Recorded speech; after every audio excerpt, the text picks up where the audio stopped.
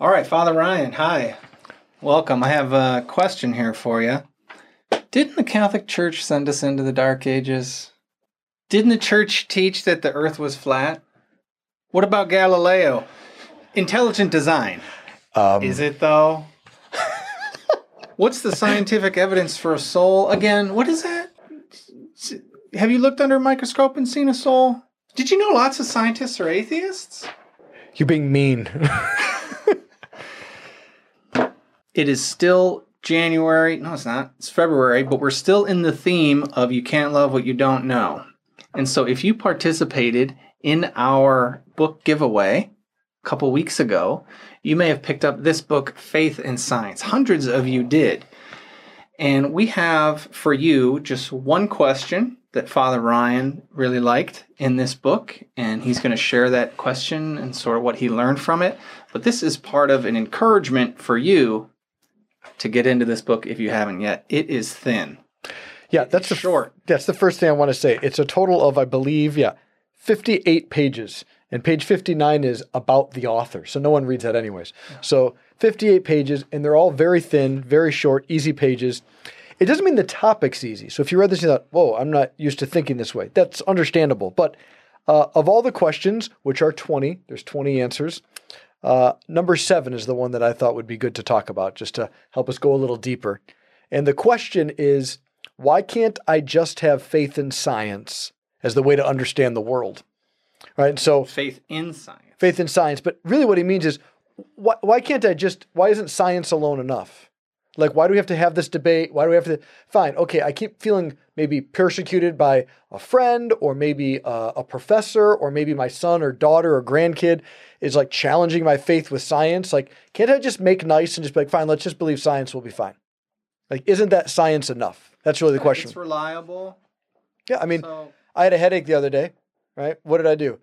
I took Advil. Why? Well, because science has discovered a way by which you can alleviate headaches. Right? That's a great thing. We love medicine. Right? These are all very good things. Science is wonderful, but it's limited. And there's more things in our lives that give us joy and meaning and peace than simply the scientific parts of life. So we need both science, faith, other elements like art and music and poetry and history. We need all sorts of fields of knowledge and experience to be fully alive. Yeah, that makes life beautiful. Full, yeah, exactly. So interesting. The guy who wrote this, analytical and laboratory. Yeah, you know the guy who wrote this, I think. Don't you know Trent Horn? I've never met him, but I've read him and listened to him for years. You know him. Let's just say you know him. All right. Tight. You and Trent go back many years. I read the About the Author page. You did? So, no one reads that. Yeah, I didn't think so. You said that yourself. No one reads it. Okay. But his name's Trent. All right. And he says this about science, which is really, really helpful, I think, is the science also relies on assumptions that the world operates certain ways. Now, that may sound like, okay, what's the big deal? Well, science means that in order for something to be scientifically understood, the thing has to be knowable. Or you can think back to middle school or high school. You learn the scientific method. You have a hypothesis, you set up a way of testing it, you run through these tests, it either checks out or it doesn't. And it's a very safe, calm, organized way to move from unknowing to knowing. But there's several things that process presupposes. Like, it presumes that the thing you're looking at can be known, and it also presumes that we're the kind of creature that can know things. But science itself doesn't deal with that world of assumptions. It just deals with, all right, yeah, things can be known and we can know them. So now let's figure out how everything works. It's important to know how things work. But there's other parts of life that are just as important, if not at times more important. What does it mean to be human? Well, part of it is I'm a knower. I can know how things work. What is all of creation all about? Well, it's created intelligible, meaning it can be known. Or Pope Benedict one time said to be recognized, recognized, so it can be thought of again. It was first thought into existence by God, and now I'm thinking about it again to understand what it is, how it works. And so in one little sentence, we have the answer so clearly that why can't I just have science for everything? Well, there's parts of life that don't fit within the method of science that we actually experience. So science doesn't even explain all of our experience then as well. Yeah, yeah, like love and our yearning for justice and our appreciation of beauty. Yeah. Yeah. Yeah, there's an example someone told me one time that I thought it's my go-to when I discuss with college students and things.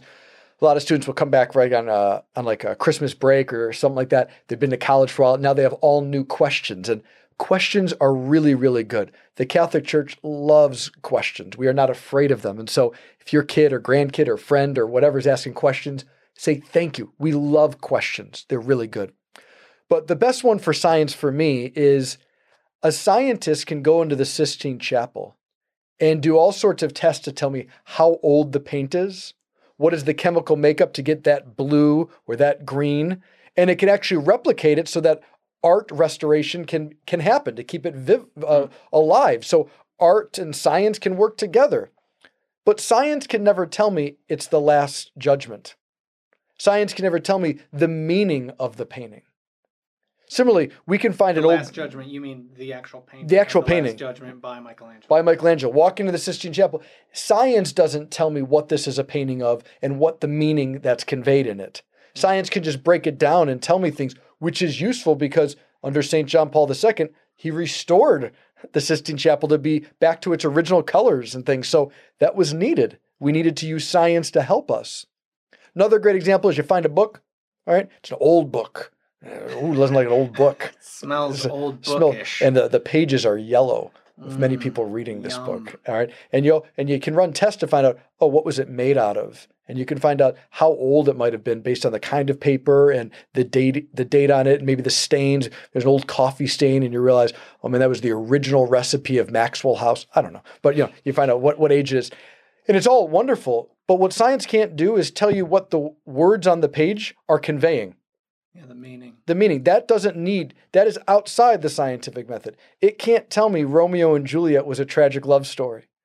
It can't tell me Hamlet's about betrayal. It can't tell me the words of Scripture. Yeah. Right? Because there's other parts of life like meaning that just don't fit within it. But once again, there are questions that we also have, very sincere. How old is this book? How do we replicate the Sistine Chapel? That we need science for. And so it's never an either or. They're not meant to be combative. They're meant to bless each other and complement each other so that the fullness of the human experience can happen for all of us. And in this book, it gives us a good step forward in 57 pages? Yeah. You could read this in one night, easy. Yeah, absolutely. And so we want to encourage you to do that. And there was something else near the end of the book that you wanted to bring up about just this great tradition that we have in our church and in Christianity of people who were brilliant, who yearned for the truth, who sought the truth, and made great advancements in science. Yeah, when you go into a college campus, usually the theology department and the science department are very different buildings. They're not the same building, right? But in our history, a lot of the greatest scientists that ever lived were also theologians or devout believers. And so they do exist in a person. And it gives a bunch of examples. Albert the Great, who is known for cataloging plants and animals. He's Saint Albert the Great. A Franciscan friar, Roger Bacon. All right, I'm just going to say the names. Did Saint Albert the Great write the world's first encyclopedia? Yeah, the first encyclopedia on all the animals, plants, histories. Yeah. Nicholas Copernicus, have you ever heard that name? All right. I don't know if you've heard of these names. Mendel, right? The laws of inheritance and things, as well as I never say his name right, but George Lemaitre. Did I do it? Do you know? I don't think so. He's not here to correct me. But he's the father of the Big Bang. The point is on pages 57, 58, Trent Horn names about 5 or 6 people in our tradition who are both devout believers, have degrees in canon law, theology, are praying, celebrating the sacraments, learning to forgive their neighbor, and deeply committed to the scientific enterprise. And it just helps us to say, wait a minute, when we feel the pushback, when we feel people doubting and questioning our faith, we can say, wait a minute, I can point to actual historical people that were able to work these out. So maybe in this moment, I'm insecure. I don't have the knowledge right at hand. That's okay. That's a very human experience, being insecure. But it means I can probably find it out, and we can find a way that this works together so science and faith can build off of each other. And so You can't love what you don't know. The idea is that we can love our faith more the more we know how science and faith complement and go together. Yeah.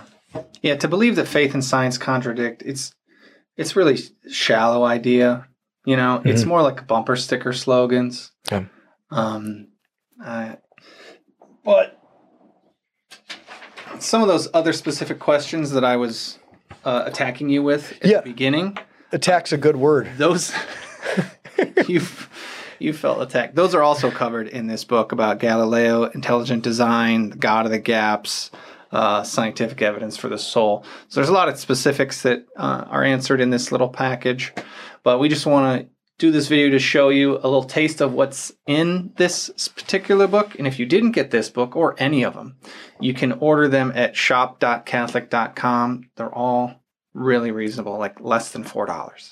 Yeah, and I just want to say, for those of you who read it, very proud of you. And if you tried to read it and you're like, I just couldn't do this, still really proud of you. You can say the year 2022, you began trying to grow in your faith. You put effort and time set aside to grow in your faith, and that's a wonderful thing. So way to go. Lent's around the corner. Keep it up. Yeah, good job, and God bless. We hope you enjoyed this audio from our parish. You can find other homilies, talks, and interviews at our website, basilthegreat.org, or by subscribing to this podcast in your favorite app. Just search for St. Basil Catholic Church, Brecksville. St. Basil the Great, pray for us.